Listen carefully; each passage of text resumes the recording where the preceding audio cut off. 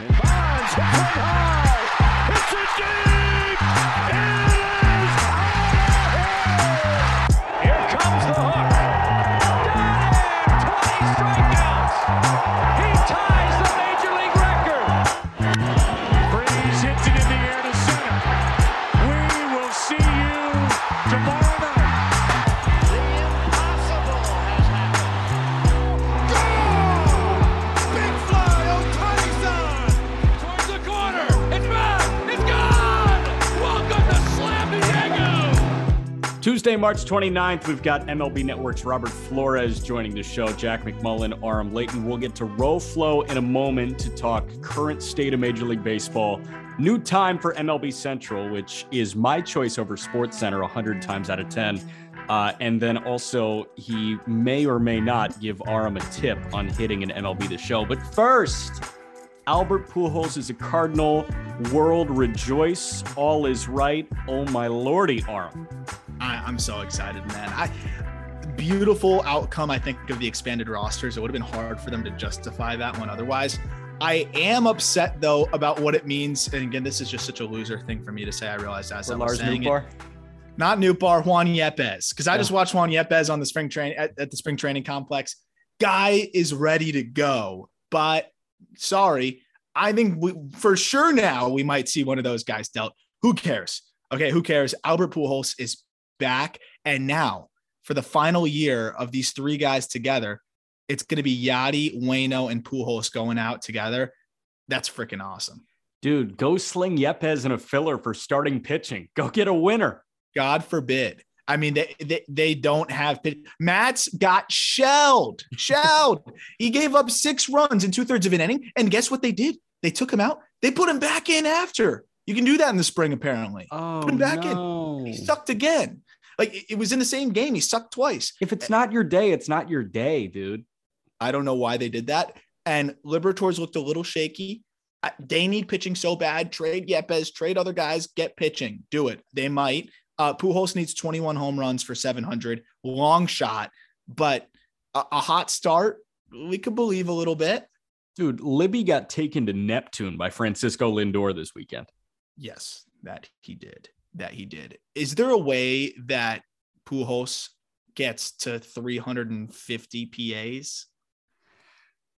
He's going to be a platoon DH with Dickerson, right? Yeah, he's a lefty masher. So, I mean, we'll look at Pujols' numbers last year against lefties. He still crushes them. If he starts like every game against lefties, maybe. Here's the thing. I'm so excited to see Pujols in the box. Watching him run, like it really depresses me. So you remember like in kickball growing up, if you just had a big bopper, they would kick it and somebody else would run for them. Mm-hmm. That's what I want Albert to be doing. I'd rather him just power walk. Yeah. I think it's the same speed and it won't look as painful. Well, and he's at the age now where it's socially acceptable in the mall, right? Yes. He runs like he has snowshoes on. Yes, he does. And snow pants. But he can still hit it. And I can't wait. I don't know how it's going to go. I hope he stays healthy. I hope he got into better shape. He had a little bit of a gut going on. We don't gut shame. I've got a little bit of a gut. But if we're playing Major League Baseball, you got to objectively say he's got a little bit of a gut going on. If he's in better shape, yeah, maybe we'll see a little bit more out of him. But I just can't wait to see that first home run back there again and seeing the crowd go wild. I hope he has 21 of them. But hell, man, it's just going to be cool to see him back in a Cardinals uniform. Dude, I want Albert to put one into Big Mac land so bad on like opening day. So bad. That would be awesome. Did the team get any more enticing with Albert? Like, I think there's a level of you have what he brings to the clubhouse, which is cliche as hell. But just from a pure baseball standpoint, look at what he did against lefties last year. If you're deploying him in just that role, I think they're slightly better. Like that's a guy off the bench that is really good against lefties. He serves you no other purpose. And generally, I would say it's not worth the roster spot. That's the big thing, right? If it's a 26-man roster, it's not worth the spot. He hurts you. 28-man roster, it's a free roster spot. Use it on a guy that is a very niche specialty at this point, but he's damn good at it. I mean, his OPS was above 900. It might have been above 1,000 against lefties last year in a decent sample size. Like, if he's just doing that, you have the liberty to do that with the 3 extra spots. Yeah, I'm with you there. He also, you have to factor in, sells tickets. He sells so many tickets on a daily basis. Maybe it'll implore them to actually go spend a little bit more money on their freaking rotation or acquire a starting pitcher. But here's the numbers: 939 OPS against lefties. And this was a good sample size, right? 146 plate appearances, 13 home runs, 294, 336, 603 slash line against lefties. You can afford to deploy a guy in that specific role with the extra roster spots. It's a good addition. Dude, this guy's got a career 947 OPS against left-handed pitching. Yeah, that's insane. You know what depresses me though about the whole Pujols thing is you look at the numbers in St. Louis, his 11 years in St. Louis, 328, 420, 617. That's a 1,037 OPS with 445 home runs. You imagine if he did that for another 5-6 years instead of tapering off like he did in LA. You call it tapering off? What happened there? I was being diplomatic. Yeah. He's arguably the greatest hitter ever. Yeah. I mean, that stretch is arguably the greatest 11-year stretch we've ever seen. Easily. Who else is there? Ty Cobb, Ted Williams. In the modern era, Bonds, and that's it. But Bonds didn't have the pure hit thing that Pujols had going on there. The line drives, it was more walks. Pujols didn't walk that much. It always depresses me seeing that, though. It does. Yeah, the closest thing that we've seen to it is that like 3-4 year stretch that Miggy had in Detroit. Absolutely. And even then, Pujols did it for 11. Like, that's so much better than 3 years. It's just, that's the one thing, is seeing the way he hit that wall. I mean, he had more WAR in 1 month in St. Louis than I think he did in his entire career with the Angels. And it's just rough. It's rough. And it really impacted his overall career stats. You know, it did kill the average. It killed a lot of other things, but you know what? He can still hit 700 home runs. And that's going to be pretty darn cool. One other thing I wanted to mention, Jack, I know Nick Castellanos homered during another apology. This time it was the Blue Jays pitching coach apologizing for his DUI. And it wasn't even him. It was Buck Martinez. It was the Blue Jays broadcast crew apologizing on behalf of the Blue Jays pitching coach. So weird. But way more interesting to me, maybe one of my favorite quotes I've seen in a long time, and Nick Castellanos is just so damn cool. I don't have a college degree. I hit baseballs. That's what Nick Castellanos said in his introduction to Philly. He's like, this is what I do. I don't have a college degree. I hit baseballs. I want to put that on a t-shirt. Dude, he's underrated. Like, one of my favorite players to just watch his daily interactions. Like, he is, get your popcorn ready in Philly in a good way. He's so funny, and the fans are going to love him. Love him. They loved him in Chicago. They loved him in Cincinnati, and they're going to love him in Philly too. Do we need to talk about Matt Beatty going to San Diego? No. What does he do for them? Here's Robert Flores. Robert Flores is a host for MLB Network and is one of the hosts of MLB Central with Mark DeRosa and Lauren Shahadi. New time for MLB Central, one of the best programs on television. I'd say Euphoria and maybe MLB Central too. You get the bump up to 9 a.m., which kicks in on opening day next week. Are you prepped for the earlier wake-up call, Robert? Well, yes. And to get back to Euphoria, interestingly enough, we had the same amount of nudity as Euphoria does, which is odd. I mean, we're a baseball show, but we try to do a little bit of everything for everyone. I think it's going to be a little bit of an adjustment, but hopefully not too big of one. We're just eager to, get the day started, hopefully get exposed to a different audience. Obviously, people's morning schedules now, as more and more people are starting to get back to work in the office, their morning schedules is obviously a big part of what they do. So hopefully we can, by being on an hour earlier, get expanded to get exposed to a brand new audience. Robert, I absolutely love this lineup with you, Lauren, and D-Row. I mean, Lauren is an absolute star. Like seeing her sideline stuff that she's doing with the NCAA tournament and then with postseason baseball too. And I mean, D-Row's D-Row. Like, how fun is it to go into the office every day and work with those two? No, I love it. I mean, we have a really good group, and it's not just the three of us or any of the other analysts that are a part of the show in front of the camera. But we have so many talented men and women behind the scenes that really make our jobs, one, easier, and two, a lot of fun. We have a really, there's a sense of collaboration on our show that I really enjoy. And I think it just makes it one of the reasons why we have such a good time on the air. About 10 years ago, I was fortunate enough to swing through the Secaucus studio over there through Al Leiter, who's actually been a family friend of ours for a while. Yeah. And he was nice enough to take like 12-year-old me, actually it was probably 12 years now, and my father at the time through all the way through the whole studio and just seeing everything. It suffices to say, I texted my mom and said, this is the best day of my life. And she still talks about it to this day. Greg Amsinger took the time to like hang out with me, show me the ropes. And that was one of the moments where I realized, okay, if I don't go pro, which I realized a lot later that wasn't happening. I don't go pro. Yeah. Yeah. I was 12. It was still in the pipeline for me at the time that this is what I wanted to do. And I think, I think some people would say the novelty wears off at times when you do the same thing over and over again.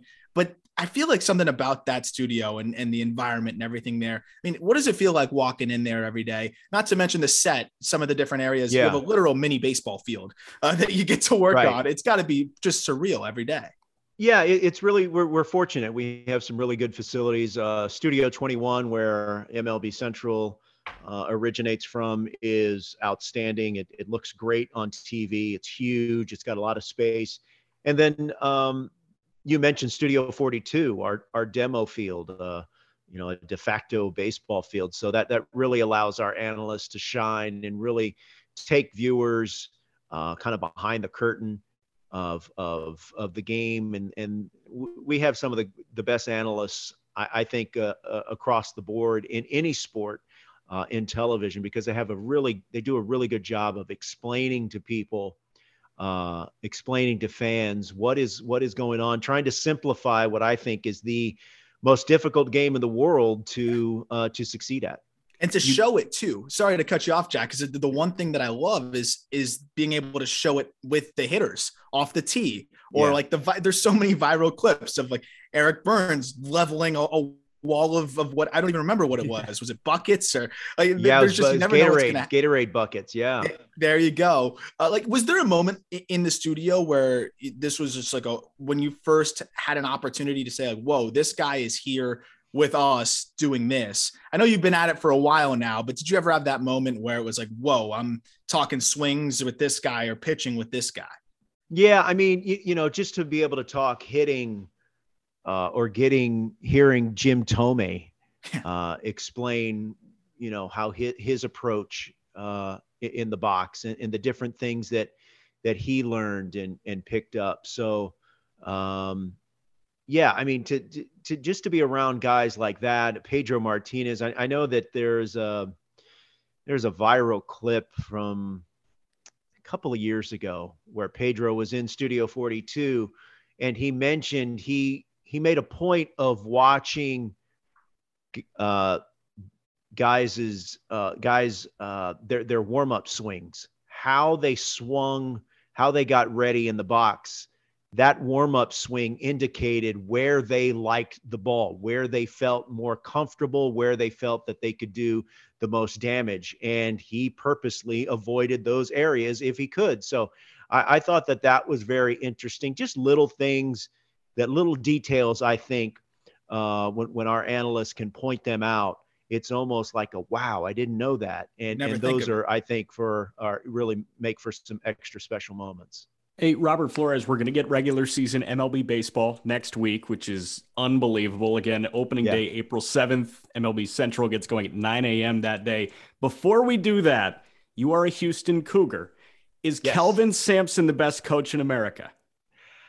Man, I think he's definitely in the conversation. What he did with that Houston Cougar basketball team this season, especially losing their top two scorers, it's remarkable. I just love how they play. I love how they fight, and they really force other teams to match their intensity and their physicality, and they play hard all the time.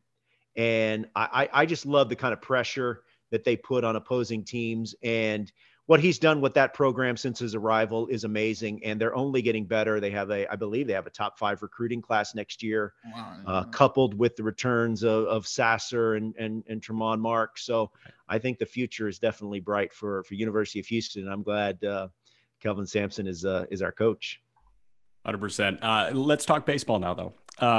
You put out a couple of power rankings. You put out your top 5 teams that are heavyweights to win the World Series. You also put out some top 5 AL teams. I want to start with the American League. You've got Toronto 1, the White Sox 2, Houston 3, Tampa Bay 4, Boston 5. Right. Toronto, you look at the Blue Jays, and it feels clear as day to me. There were a lot of offseason winners. There were a lot of teams that got noticeably better, right? The Dodgers added Freddie Freeman. The Twins got Correa. But the Blue Jays added like 3 or 4 pieces that just put them over the top. Why are the Blue Jays the best team in the American League? Well, I think obviously games have to be played. But I think when you look at what that offense did last season, coupled with a full season of Jose Barrios. You got Hyunjin Ryu, who's been outstanding. Kikuchi is tremendous for a tremendous option for the back of the rotation. I just love their rotation. I love their lineup. The bullpen is probably, if you're looking at all 3 areas, that's probably the one that maybe is a little less of a known commodity, but I thought that Merriweather looked really good before he got injured. He did come back towards the end of the season, but I just think that they're primed to win that division. Now, look, you've got the Jays, you've got the Rays, you've got the Red Sox, and you got the Yankees. I mean that's a fatal 4-way right there. Yes. But as it stands now, I just feel that the Jays have the best chance of winning that division. They probably would be my way too early pick to win the pennant. But I'm not counting out. And the reason I had the Jays in there right behind them in that division is because I'm through counting out the Tampa Bay Rays. I'm not doing it anymore. So they did win 100 games last year. They win the division, ultimately lost to the Red Sox. But I think that right now for me in that division, I think that's the pecking order. It's really funny with the Rays. It's like they win 9,500 games, and then we go back through the offseason. They don't do anything crazy, and we go get ready to gear up for the next year, and everyone almost forgets that they had just won 9,500 games, and we do it all over again, and they exceed expectations all over again. You've had some guys, I think, in the studio that have played for the Rays. I mean, even Carlos Pena is a guy that played for the Rays. I know that it's not all of the same faces behind the scenes and things like that, but what do players say? And your analysts say about what stands out about the way the Rays approach baseball, and what is a player's perspective on that from what you've gathered? Well, I think just the fact that they have to win in the margins, they have to do things a little bit differently, and also, and Carlos and Cliff Floyd, they've made a point to mention this, that if you go to Tampa Bay, you have to understand that they do things differently. Whether you're a veteran or a young player, they're going to utilize you in ways that maybe you're not used to, and you really have to have the faith. And I think that faith is warranted considering how successful they've been over the last several years. So it's definitely different. It's a unique culture. It's a unique way of going about things. And our guys that have played there have said that's the one constant there, that you have to understand you're going to a franchise that they do things differently. They do things maybe a little bit unusual, that it's going to take you aback, but you just have to trust them. And that's probably the toughest adjustment that any player that's coming to an organization has to make when they go to Tampa. So to me, obviously they're not the best. They're not necessarily top flight in terms of rotation because you've got DeGrom and Scherzer in the same starting rotation. But the Yeah, Tampa Bay Rays have one of the most intriguing starting rotations this year to me because Tyler Glass now likely to miss the right. entirety of the year. You've got McClanahan, Boz, who will be a true rookie, Rasmussen, Patino, and then, oh, by the way, they go and get Corey Kluber. So Right. speaking to what you just said, that's a vet coming in ready Yeah. to adopt a new identity. What does a guy like Corey Kluber bring to that team that can possibly elevate everybody?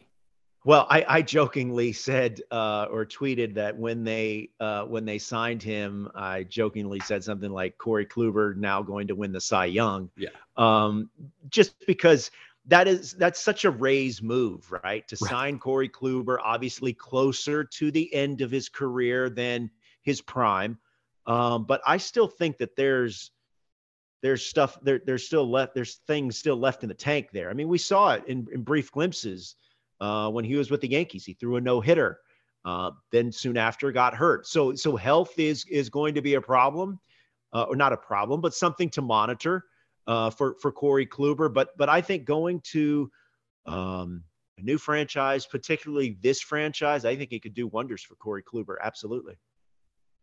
And I'm looking at some of the arms that they have on the way too. I mean, there's a lot of depth arms that just seem to emerge out of nowhere. We know the AL East is going to be an absolute it's going to be a bloodbath for lack of a better description, as you mentioned. What's the other division that you're most excited to watch this year? I'm biased. I'm down here actually visiting my mom at home, and this is my childhood room, as you can see, with some of my favorite things behind me, with Griffey in the back right. But I grew up a Marlins fan, unfortunately. Mm-hmm. Yeah. So I am biased towards the NL. Well, you got two titles. You got I two do. World Series titles. I was born in 97. You have more World Series titles than division titles. How about that?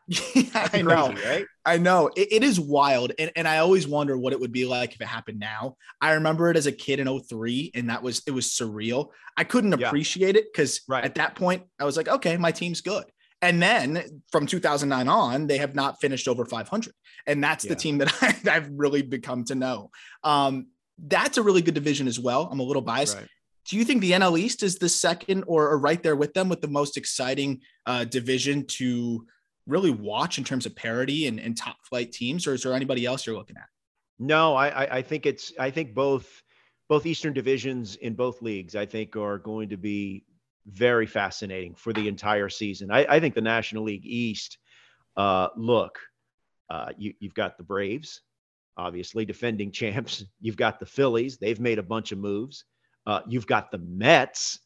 They're just spending money and gathering stars like crazy. And your Miami Marlins, look, you could make the case that they have the deepest pitching staff in all of baseball.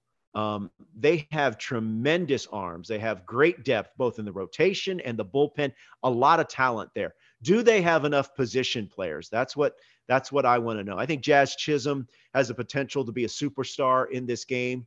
So there's a lot of young talent there. I'm going to need some of the position players for the Marlins to step up because they're not going to concede anything. They're going to be difficult to beat because of their pitching.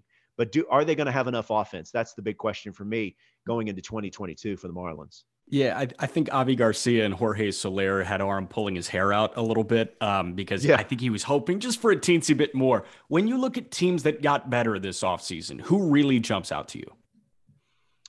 I think the Mets, just because of the different things that they addressed.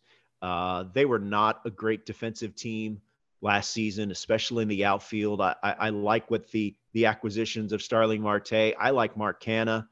But look, it's going to start with Jacob deGrom. Is he going to be healthy? If he's going to be healthy all season, if he's going to make close to 30 starts, be in that neighborhood, they're going to win a lot of games. But if he's going to miss time, then I don't know. Max Scherzer, look, we saw last we saw him, he maybe wasn't 100% in the playoffs. I blame that on the Dodgers outsmarting themselves and getting too cute. Yes. But if Scherzer and deGrom are relatively healthy, if they're consistent, if we see them make starts, they're going to be good and they're going to win a lot of games. How about the guy at the helm as well? Familiar face, Buck Showalter. Who, Yeah. we look at the Mets last year. I think there was a lot going on, maybe behind that they needed to improve on that side of things too. The talent was there last year. There's even more talent now, but they probably needed a more experienced manager. I think that was widely considered a fact. And now we see one of the more experienced guys come back into the fold here. And I know a lot of people in the Mets world are very excited about Buck. What are you expecting there? And how excited are you to see him back at the helm? I expect under Buck Showalter, the Mets are going to be the most prepared team in all of baseball. Just talking with Mark DeRosa, who played for Buck in Texas for a couple of seasons. Mark said about Buck, he's remarkable. He knows everything that's going on. Nothing gets by him. And whenever we stepped on the field, there was nothing that happened that surprised us. We may have been outplayed, maybe made some mistakes, but we were never unprepared. So I expect the Mets.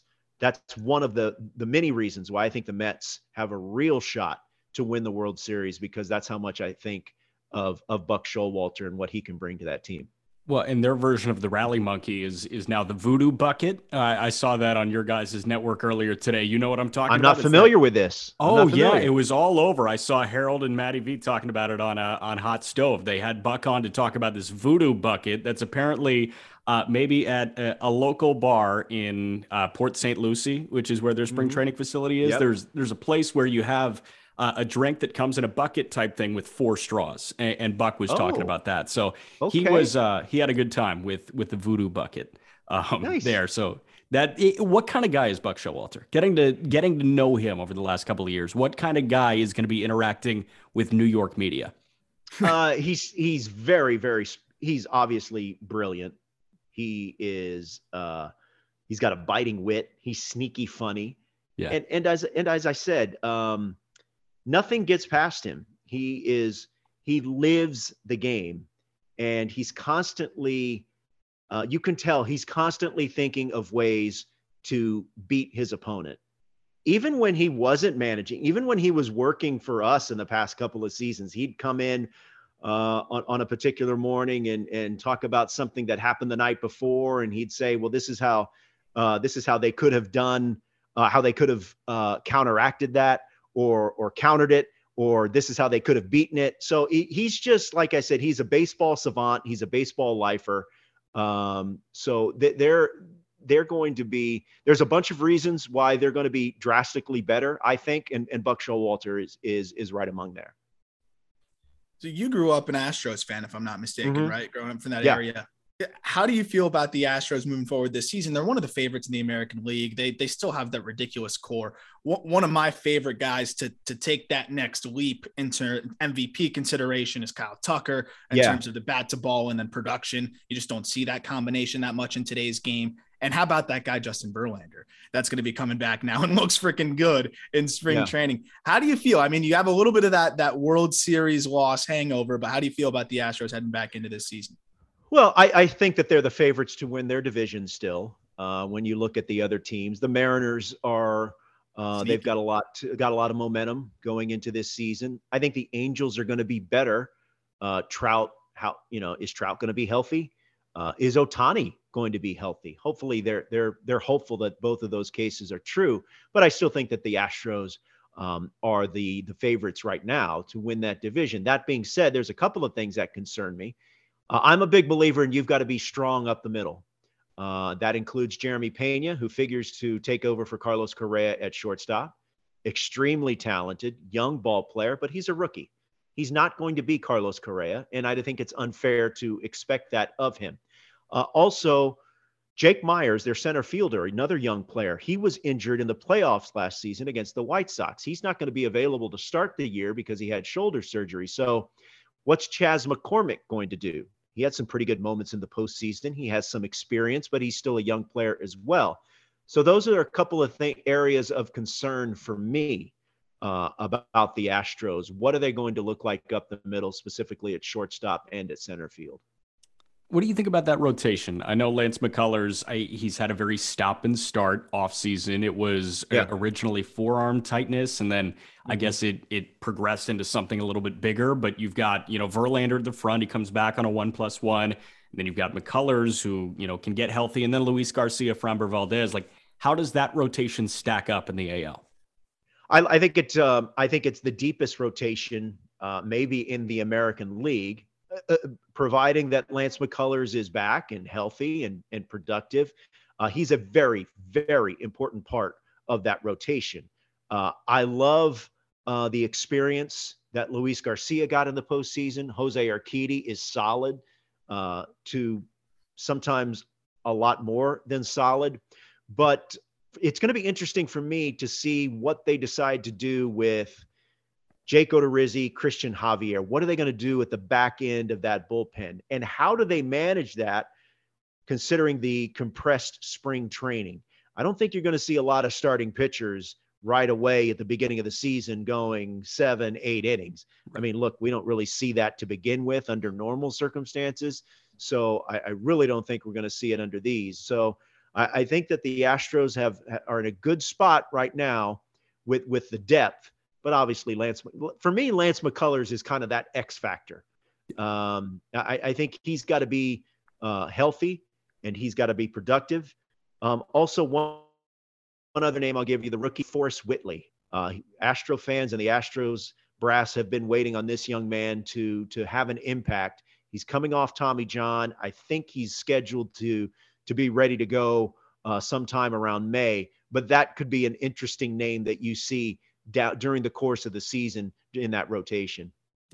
Insane stuff. And one time was one of the most exciting pitching prospects in baseball. So anything that the Astros can get out of him would be a nice bonus.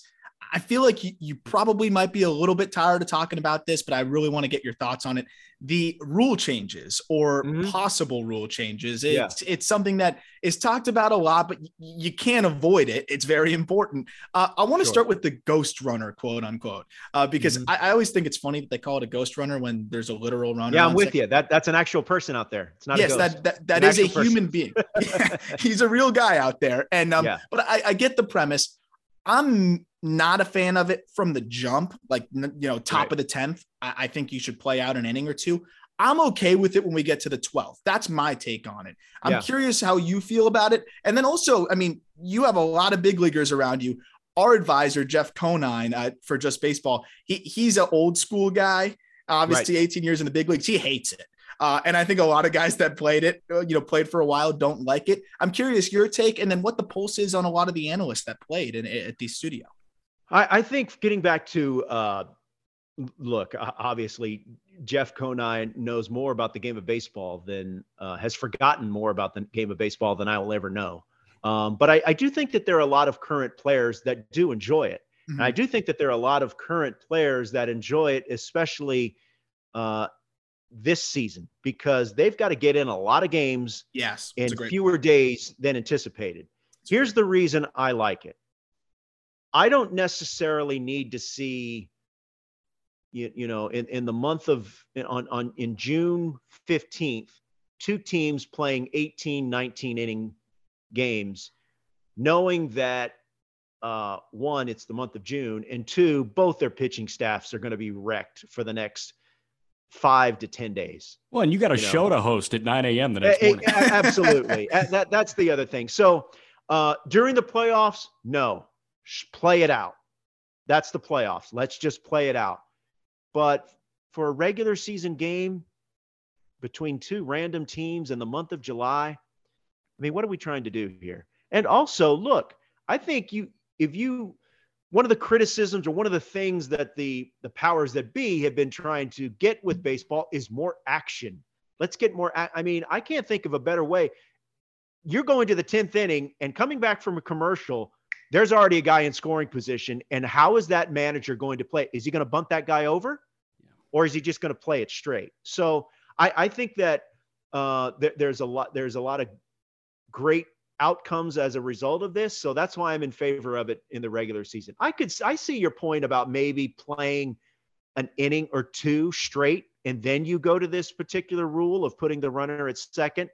I would say let's play the 10th straight and Yeah. let's start up with the runner at second in the 11th. How about that? And I will say, you bring up a point that just sparked the thought in my mind is when I'm going through, if we're sitting in our apartment or we're like going through MLB TV and I saw a game was in extra innings. In the past, I don't really care because you don't think they're going to score for a while. When now I see a game in extra innings, that, like you said, there's a guy on second base. I'm throwing that on. It's a jam. It's more likely the run scores than it doesn't. I'm pretty sure man on second, no outs, I think is more than 50%. Like that's exciting. So I do see that side of it too. And it's like you said, just the regular season, similar to how hockey does the 3-on-3. Sure. They scrap that in the postseason, right?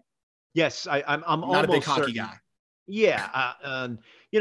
Like I said, I think that during the playoffs, you play it straight. Obviously those are games with very high stakes. And I don't think we need this particular facet of the game in the postseason. I know you play MLB The Show regularly. Aram can't really hit. No. I need to go. I need to put the training wheels back on. Like I don't do the zone or anything like that. Can you give Aram some pointers on how to? I can absolutely, and I've got my controller right here. Okay, look, Aram, I'm going to tell you. Have you heard of the crab method? No. The crab method. Okay. Index finger, thumb, right here. Now, a lot of people will control. This is the PCI right here. This is where you control kind of, for those not initiated, the PCI plate coverage indicator. This is your aiming mechanism. So I used to, and a lot of people have the thumb right there on the PCI. What I do. This, using two fingers, I feel like it allows you, one, to be a little quicker, and two, it allows you to have more flexibility in where the PCI or the aiming mechanism goes. So try it. Pointer finger, Flores. Index finger, and thumb together on that left stick, moving it like that. You might have just changed my life, Robert Flores, because we were doing some streaming too. Not nearly as many people piling in, but we were actually joking about it too. Once we found out you were going to be able to come on the show, I was like, I want to play with Robert, but he'll work me. Like it won't be fun to watch. So I'm going to practice. Oh, that is a fact. I will work you. Yeah. Well, now I got the crab method. Let's circle back in a little bit, and I would love to square off against you. But thank you for the tip. But give it a try. It might work. Because my problem is this. This is the last thing I'll say on this is I feel like I either have to decide whether I'm swinging or not, or move the PCI. I can't do both at the same time. And like that, I guess that's something I got to just like keep working on. Well, and the other thing is this thumb that hovers, kind of keep this thumb hovering above the X button. Okay. Game changer. Like hover above the X button. And like I said, also one other thing I'll say is when you're playing someone online, more often than not, I'd say 7 out of 10 times, you can pick up your opponent's pitch pattern. Yes. Because a lot of players, they run the same pitch pattern. There's going to be some guys you run into that you don't know what they're going to throw, and they're just better than you. That's just how it's going to be. But kind of see if you can pick up on your opponent's pitch pattern. And lastly, focus on the ball as it's being released. Focus on the ball as it's still in the pitcher's hand right before release. You, like in real baseball, if you see that ball pop out of his hand, if you see the ball pop out of his hands, you know it's going to be a breaking ball. I find that is also the same in MLB The Show. Wow. How about that? Some game changer stuff right there. I love it. Yeah. Thank you, Robert. And when we look ahead to the game in 2022, they just announced my guy, my favorite player of all time, Dontrelle Willis. I can't tell you how ecstatic. That's a game changer. I'm literally pre-ordering it now. I was going to get it anyways, but just expedited the process. Can't wait. I'm more excited to hit with him, to be honest. They better boost up those hitting stats, or I'll be writing a letter. Anybody that you know that is announced that you're excited to play with that's getting added to the game? Yeah, the guy that they just announced with him, J.R. Richard. Obviously, I grew up an Astros fan. I grew up in Houston. J.R. Richard is probably the best pitcher that either you don't know about or doesn't get talked about enough. His career was cut short by a stroke, unfortunately, in 1980. But if just go on YouTube and just put J.R. Richard into the search and look at what he did in the 1980 All-Star game. He was a little bit before his time, a big man, 6'8", 6'9". He threw well. He definitely was over 100 miles per hour and just an imposing figure. So I can't wait to use digital J.R. Richard in the game.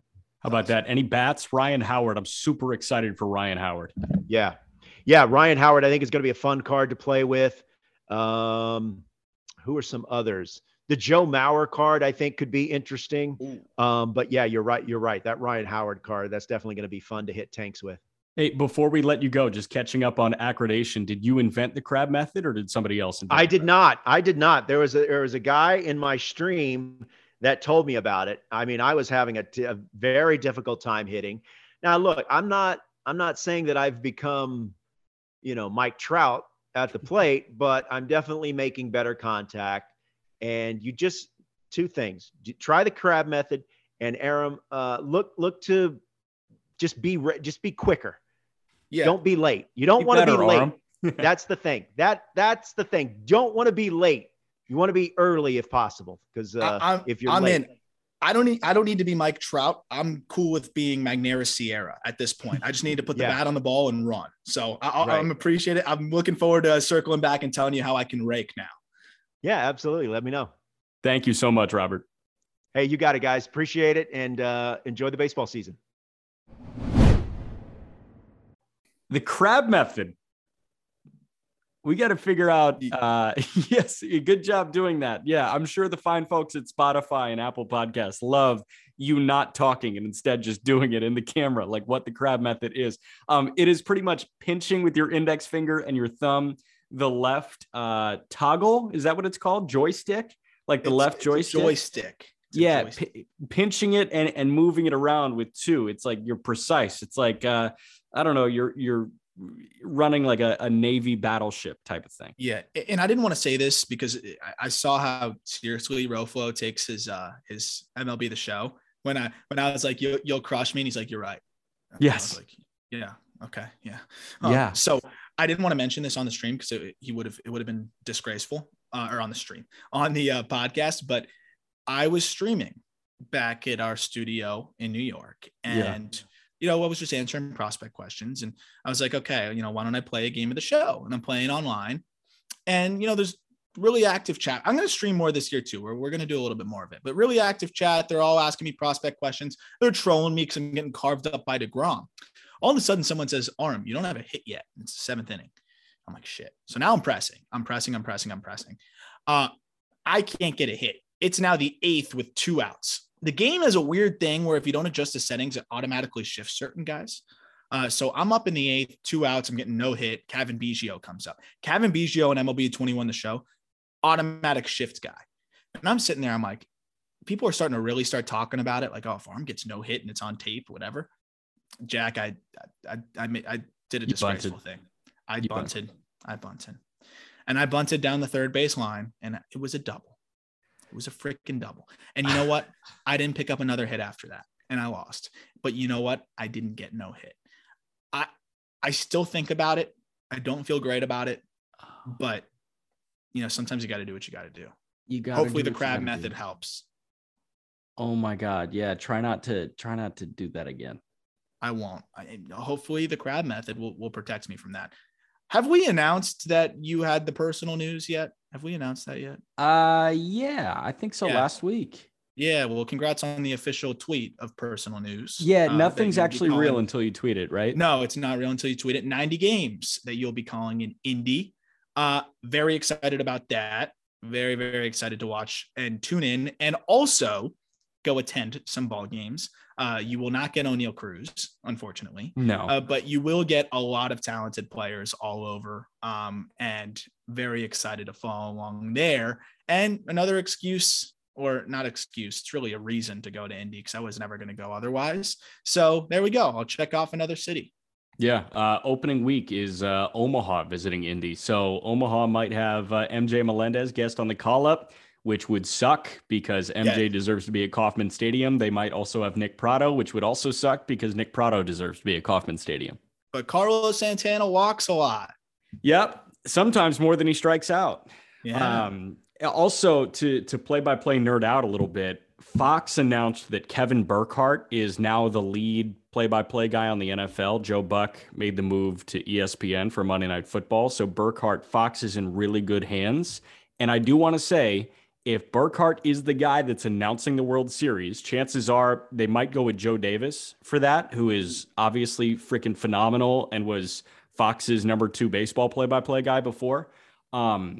You're in good hands. But if Burkhart is the guy calling the World Series, because he's been doing pre and post game for the World Series, we're in such good hands. Kevin Burkhardt is as smooth and talented as they come. And I can't wait to watch him do America's Game of the Week. I love Kevin Burkhardt. He tweeted out a picture somebody had of him up in the booth. I don't know if it was the Cape or it was something adjacent to that. Maybe it was like a low A early gig. He looked I know what you're talking about. It's indie ball. I think it's the Atlantic League.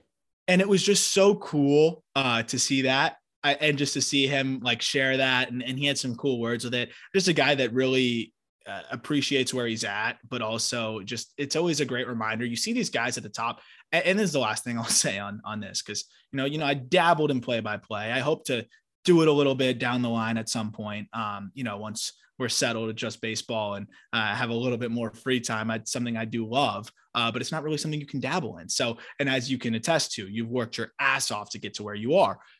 One of my biggest pet peeves is a broadcaster criticism culture. And I wanted to just close out on that.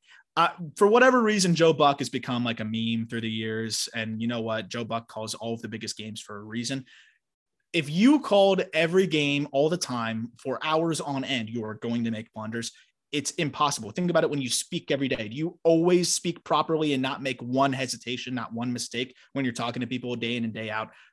All this to say, I'm very sick of broadcaster criticism culture. Sometimes it's merited if it's really bad, but I really am just not a fan of it because I don't think people realize how hard these guys work to get there. You just see them on the network and you're like, oh, I could do that. These guys have worked their ass off to get to where they are. Jack has worked his ass off to get to where he is, and he's not done yet. Thank you, man. Thank you. Kevin Burkhardt, you mentioned guys working hard. You see him, it's like, okay, so smooth, so comfortable. He's just a handsome dude, right? It's like, oh, this guy got the golden ticket, huh? This guy was selling used cars before he got the Mets sideline job. Selling used cars in Jersey. These guys work really hard. And listen, if you're making Joe Buck ESPN money, you're making Al Michaels Amazon money, you are really, really fucking good at your job. Joe Buck is phenomenal. Absolutely phenomenal. I want you to view Joe Buck as a roommate. If you have a roommate, their flaws will piss you off. And then all of a sudden, you only see the flaws. You don't see what you loved about them first that made you want to live with them. When you see Joe Buck on every World Series for the last 20 years and 1 out of every 3 Super Bowls, you're going to notice a bunch of things and it's going to stick out like a sore thumb. It's only because you're watching him all the time. He feels like a roommate. He feels like he's always talking to you because he is. And you know what? He's really good at doing it. 100%. I think that's a great analogy. That's our thing. Robert Flores was awesome. We come back with you tomorrow. Are we doing a top 10? Maybe. Melendez out on the call up on Wednesday. Thanks.